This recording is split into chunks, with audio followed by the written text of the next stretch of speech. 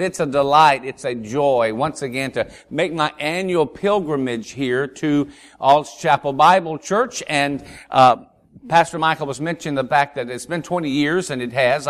Came to Camp Pearl in 1996. And Frank Epinette was your pastor at that time, and he asked me to come up and do a little revival. And so I came up, and on a Saturday, we did a little praise banquet in Monroe, actually. Went to a little restaurant there. I can't remember which one it was. And we did what we're going to do this afternoon, in a little lengthier version that Saturday evening. And then I started Sunday morning, Sunday night, Monday night, Tuesday night, Wednesday night. Had a wonderful time, and I always told them, I said, man, these folks have it right, because they put me up in the home of a chicken farmer. And that was Bill and Merle Ezel, my precious dear friends, whom I know. All's Chapel has suffered a huge loss in their home going. And Ray, it's good to see you here. And Karen, we prayed for you. Is it your aunt or sister-in-law? It's a sister-in-law. I think it's in the hospital and it's not doing well. So you guys have undergone a tough time. And yet, but God's grace is sufficient. And I know what Bill and Merle Ezel would want me to say to you. You guys carry on. Now, you got a lot of work to do, and you carry on with what you're doing. Now, I prefaced my little story. I'm telling you that if I use people's names from the pulpit, you know I do that because I love them and I can get away with it. And I want to say something about my dear friend, the Ezel family, and so it's going to be a little bit on the light side. And I hope that I didn't even get to ask Ray for this. So Ray, you mind if I say something about you? All right. Ray said, go ahead. Good. So it's on tape, so I'm going to go ahead and say this. Now, you know that I came up and stayed with Bill and Merle most of the time when I would come up. There were a time or two they weren't able to do that, but most of the time I stayed with them. And so I got to hear a lot of stories about Ray and about Keith. When they're going, I know Keith's not here today, not feeling well. And so they were telling me this one story, tongue in cheek, just letting you know, telling me this one story that when Ray and Keith were just little boys, Ray, who's older than Keith, Ray, you see, got a slingshot. And he was so proud of a slingshot, and he practiced with a slingshot, but he just wasn't that good with it, to be honest. I think it's Ray. But he'd go out in the woods, and he'd practice and couldn't hit a thing. He came back, and Bill, on the other hand, had gotten Merle. She said, Bill, all you ever do with these chickens, every place I look, I've got a chicken. Would you get me something beside a chicken? He got her a duck. And she loved that duck. Her favorite duck. Ray came back. He had that slingshot, and he thought, I wonder. And being the conniving Ray Ezel, you know how he can be, he snuck around there and he put that rock in that sling and he wound it up there and pow! One shot, dead duck. Well, he didn't know what he was going to do, and he ran, grabbed that dead duck and put it and tried to hide it in the wood pile there because Bill and Merle still enjoyed their fireplace. And he thought he was getting away with it until he looked up, and there was little brother Keith watching the whole ordeal. So Keith said, that's all right, Ray. So I want to tell you something. We're going to make a deal here, buddy. We're going to make a deal. You're going to do what I say or else. So that night after supper, and Bill and Merle raised three good boys, and they said, Merle said, now Ray, she said, Keith, it's time for you to do the dishes. It's your night to help with the dishes. Help Mama with the dishes. Keith smiled. He had hair back then. He smiled and he said, oh, Mama, Ray's gonna do the dishes. Aren't you, Ray? And he looked at Ray and he said, remember the duck. That's all he said. But poor Ray had to get up and do the dishes because he didn't want to get in trouble killing Mama's duck. Well, the next afternoon, Merle said to, Bill said, Ray, I'm gonna take you deer hunting with me. You want to go deer hunting with me? And boy, Ray got all excited, and Merle said, excuse me, I got it wrong. He went to Keith, said, Keith, I want you to go deer hunting with me. Take little Keith, get deer hunting with me. And Keith got all excited, and Merle came out and said, wait a minute now, Bill, he can't do that because he hasn't cleaned his room. Now, those boys need to clean that room. You knew how Miss Merle could be so hard on them, right? Yeah, right. She needs to clean that room. And Keith said to his Mama, no, it's all right. You see, Ray's going to clean the room. Aren't you, Ray? And he looked at Ray and he just said, remember the duck.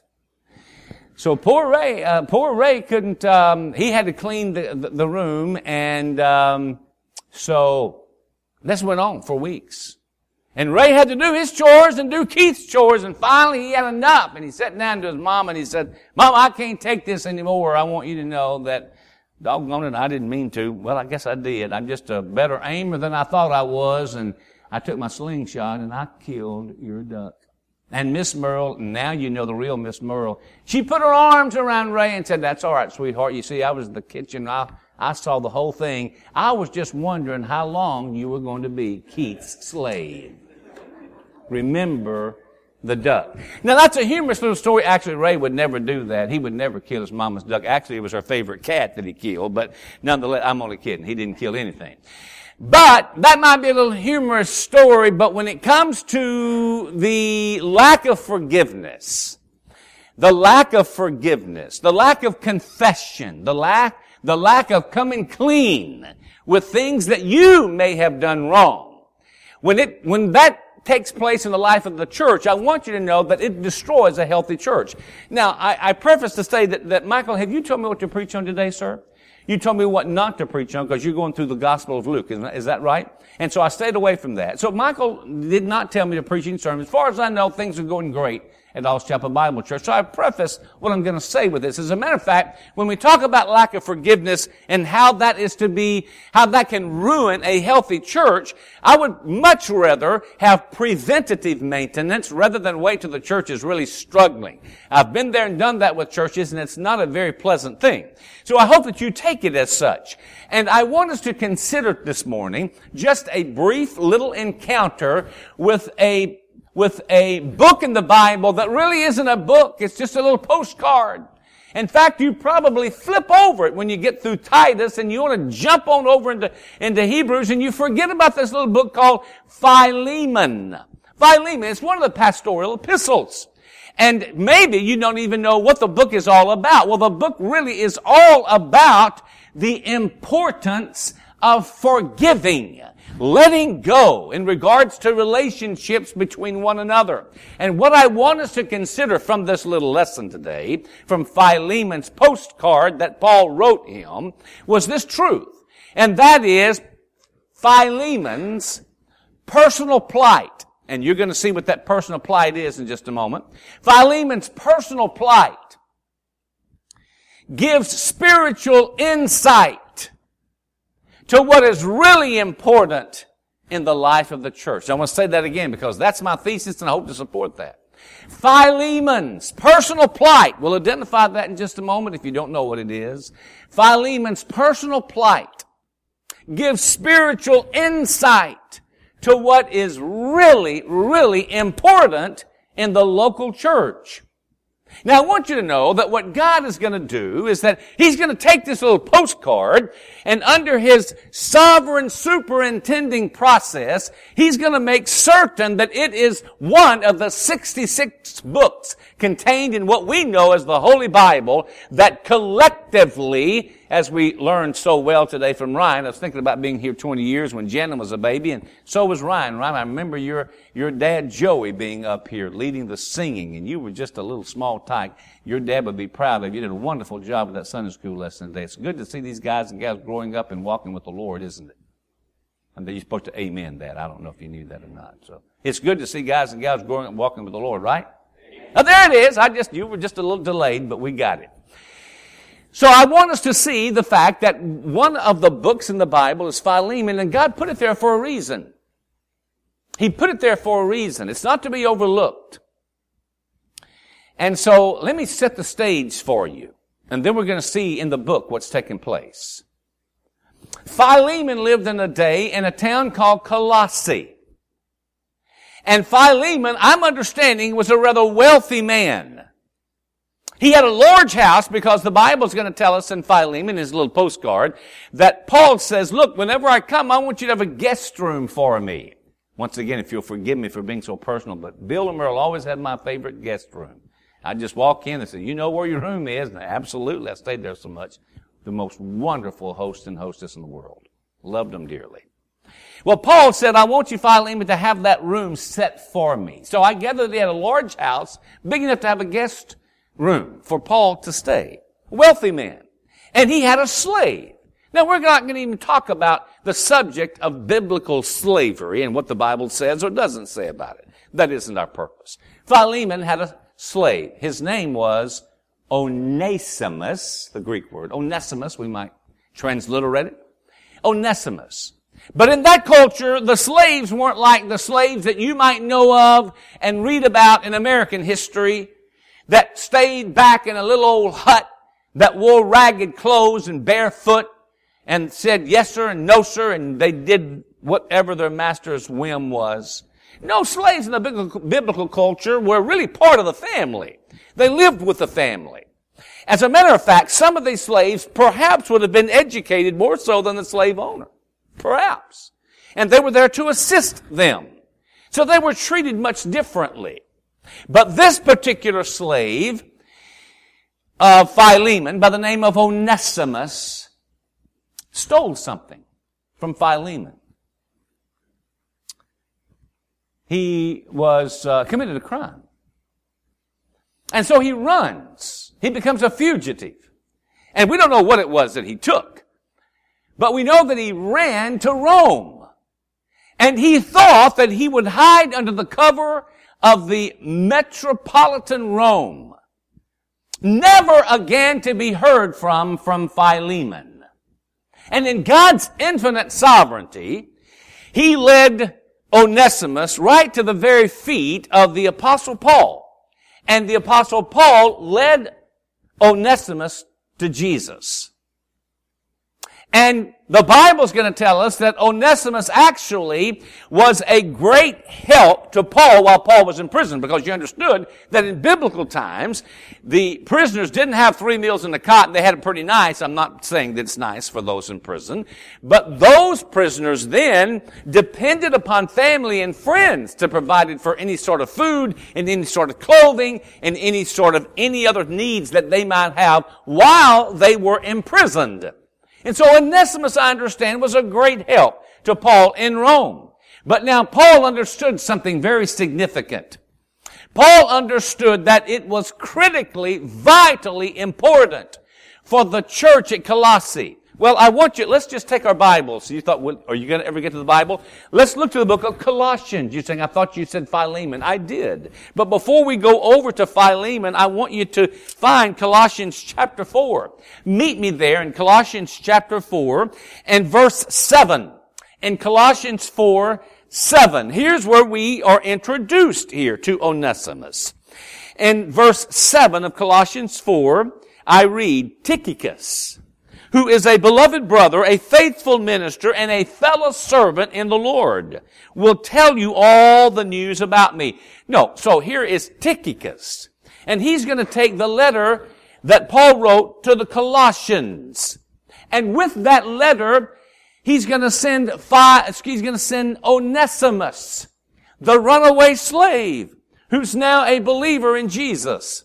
And he's going to send the little postcard to Philemon. So Tychicus and Philemon have 2 letters, Colossians and Philemon.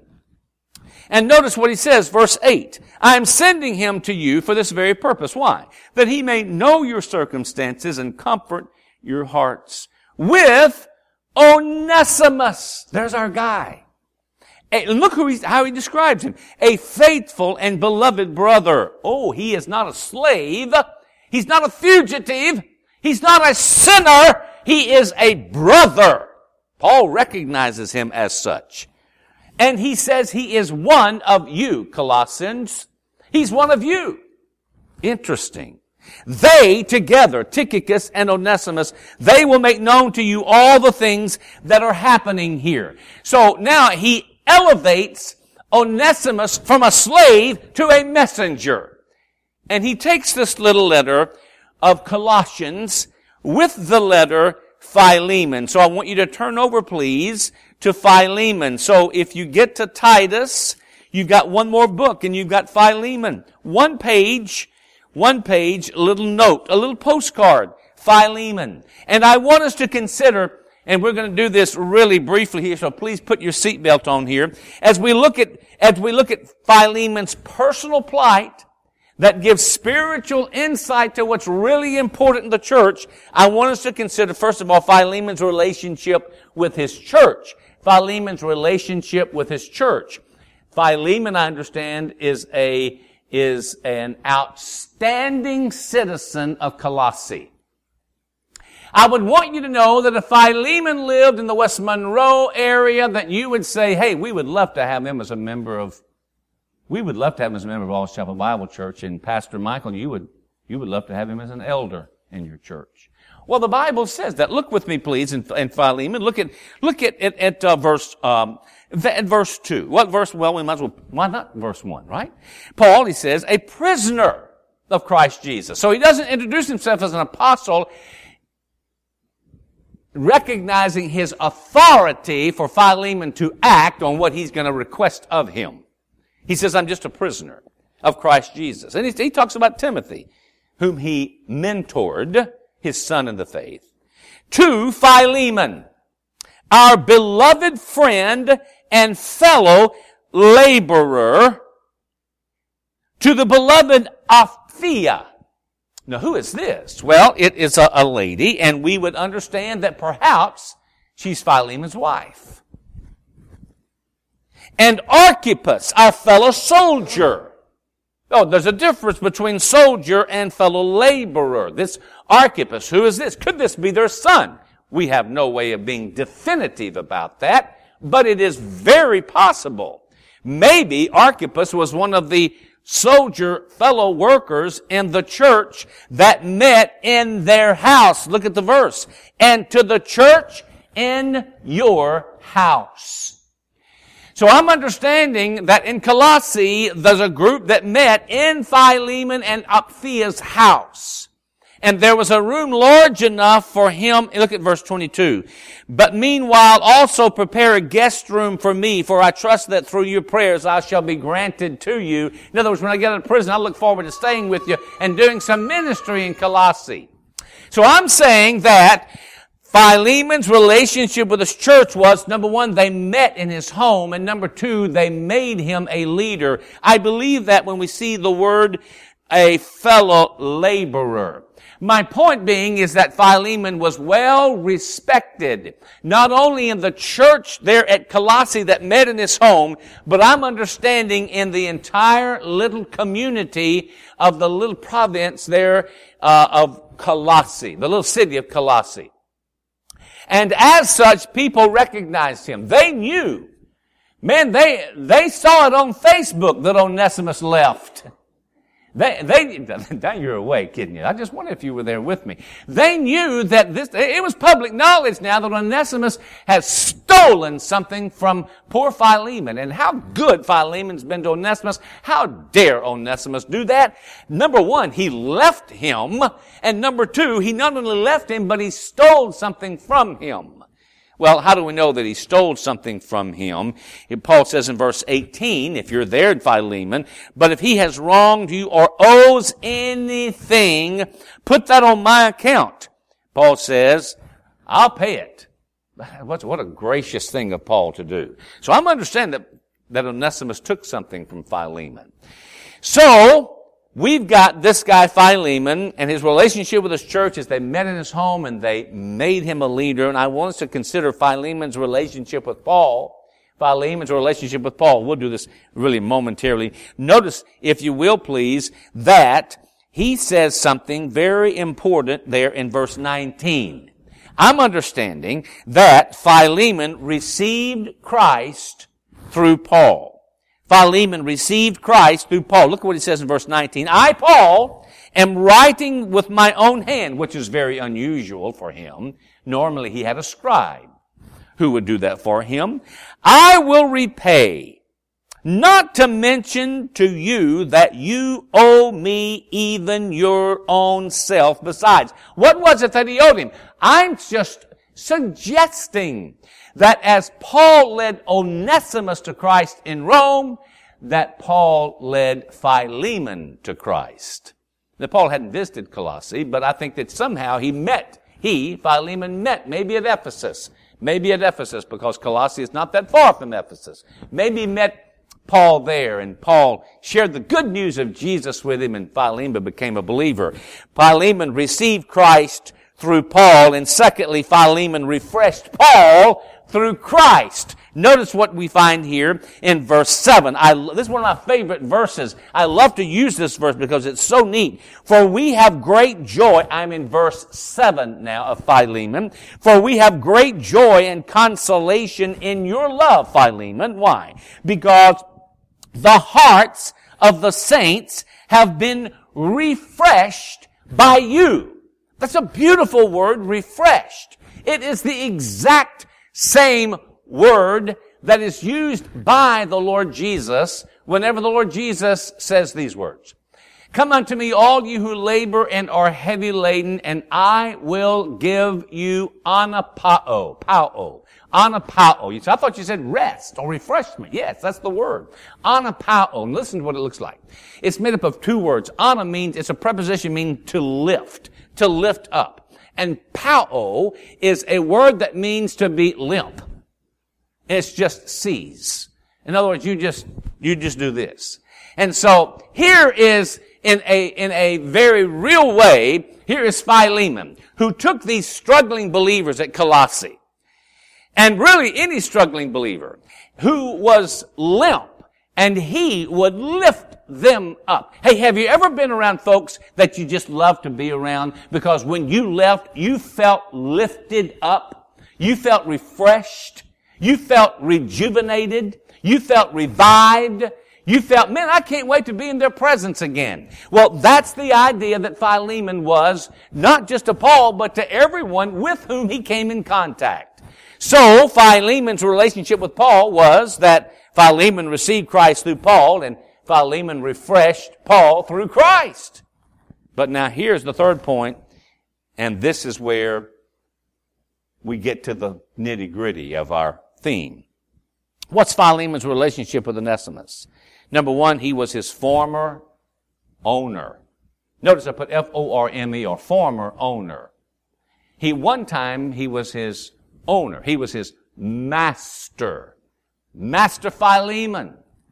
But he is now his present brother. Look what Paul says. In verse 15, he says, well, you know what? I'm going to take the time. I want you to get the flow of thought here and look back at verse 12. Let's pick the paragraph up there. I'm sending him back. Philemon, I'm sending Onesimus back. Therefore, receive him. In other words, it literally means to open up your arms. Welcome him back. Receive him, that is my own heart, whom I wish to keep with me, Paul says. Paul said, look, I would be better off if Onesimus would stay here in Rome. I need him, he says. I wish to keep him with me, that on your behalf he might minister to me in my chains for the gospel. He could be serving me. Paul could be very selfish and say, I need Onesimus. But he says, verse 14, without your consent, I wanted to do nothing, that your good deed might not be by compulsion, as it were, but voluntarily. What is this good deed? Here is where it really gets good. Because you see, you would have to understand that in that culture, legally, Philemon had the legal right to have Onesimus killed. Let that sink in. Legally. And I want you to know that if he did that, everyone in Colossae would say he got what he deserved. All the citizens, I'm talking about the pagans, the non-Christian world, would look at that and say, it's about right. Justice has been served. Maybe that will be a good example to others not to do what Onesimus did. He got what he deserved. But Paul says to Philemon, Philemon, I don't want you to do the legal thing. I want you to do the spiritual thing. And the spiritual thing is to forgive him. To forgive him. Because that is what really, really matters to the church at Colossae. Because can you imagine, Ryan brought up an excellent point in Sunday school this morning, when we forgive a non-believer, it says it really blows their mind for a believer to forgive a non-believer. But in the non-believing world, when the non-believing world is looking on believers in the church and how they relate to one another in biblical forgiveness, when they do that, they go, huh? What? Can you imagine on their Facebook when they saw Onesimus is back in town? We saw him. He was with Tychicus. And they're thinking, well, everybody's going, what's going to happen here?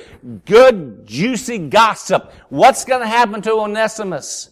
And now, can you imagine that as this letter, because now Paul is addressing the church, remember in verse 2, that meets in your house. So here it is. You've got to understand that Philemon did not see Onesimus until he was with Tychicus bringing those two letters. And can you imagine Philemon going, you're back? And Onesimus going, I'm not worthy to be called your slave. But he gives him this letter. And as this letter is read, it's read to the church because the church is greeted. I don't know who's reading it. Maybe Archippus is reading it. Maybe Epaphras, who could have been the pastor, is reading it. And he's reading the letter, and he says, by the way, Paul sends all of you greetings. He says, hello, I just was with him. Tychicus was with him, and Tychicus is going to fill us in on everything that's going on there. And here's Onesimus, and he also is with Tychicus, and he saw Paul, and he's going to fill us in on how Paul is doing. He's going to give his testimony because he's not the same. And as this letter is read, Philemon, would you now welcome him and receive him not as a former owner, but now as a present brother? Can you imagine heads going, okay, Philemon, what are you going to do? Can you imagine? Inquiring minds want to know, what are you going to do? The citizens of Colossae would say, put him to death. But the Christians in the church are commanded to forgive. Why? Why, Paul? Why do you want Philemon to forgive Onesimus? Why?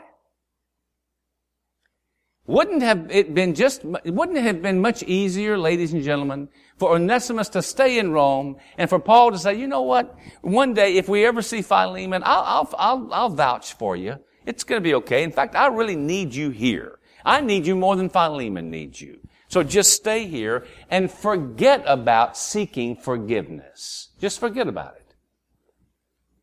But the Apostle Paul knew better.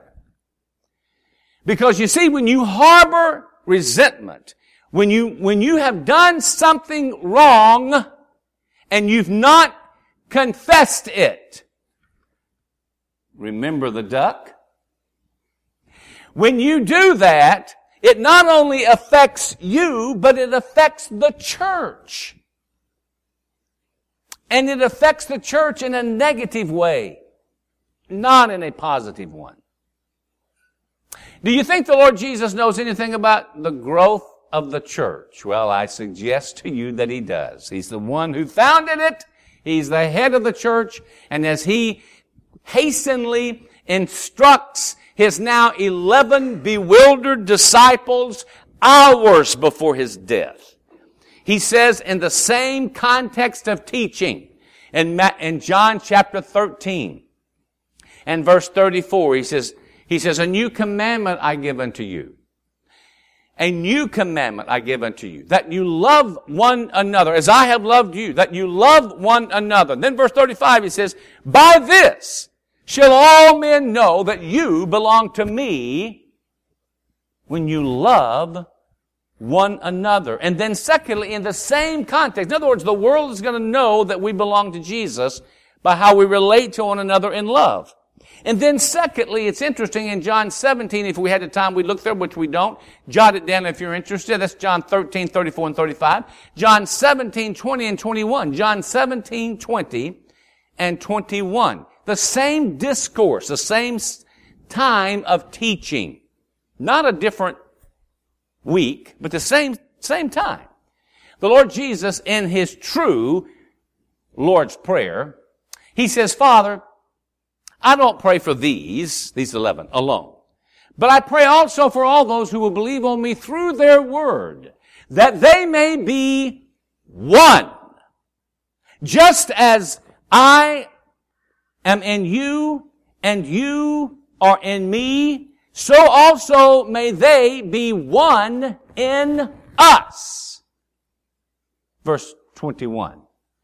So that the world may believe that you have sent me. You believe the Lord Jesus knows something about the growth of His church? I suggest to you that He does. And do you believe that our enemy, Satan, knows something about the destruction of the church? I suggest to you that he does. And I'm here to personally testify to you that over years of pastoring different churches, and I don't have time to go into that, but my spiritual journey has led me to churches that have suffered splits. Those are the churches I followed up in. I didn't plan that. That's just that's the way the Lord led me. I'd go into a church that had split and try to regroup folks. And I find it very, very interesting that these splits were never over doctrinal issues. They were over little things like Philemon and Onesimus. You took something from me. I'll never look at you again. Oh, I'll forgive you, but when I come into the church, if I see you, I'll turn this way and I'll ask this person, have they left yet? Have they left yet? Have they left yet? Because I'm not going to turn until they leave. Make sure they leave. Ladies and gentlemen, that is pure sin. And the Lord Jesus Christ is never going to bless His church with that kind of attitude that folks have. Never. You can play your game. You can have your church. You can have your Sunday school and ring your bell. But the Lord Jesus will never grow His church with that attitude. That's why Paul sent Onesimus back. He said, you've got to go back, Onesimus. Why? Because the citizens of Colossae will be wowed by your forgiveness being received from Philemon. The citizens of Colossae are going to say, we've never seen anything like this before. This is unnatural. And you're going to say, yes, it's supernatural. It's a work of grace done by the power of the Spirit of the living God. A few weeks ago, I was over in Atlanta, Georgia. I was asked to speak to a group of pastors. I didn't speak on this passage, but I did speak about church conflict. And it's interesting that while there were some pastors from South Carolina and Tennessee and Georgia, and one of the men there was the general director of Biblical Ministries Worldwide. His name is Paul Sager.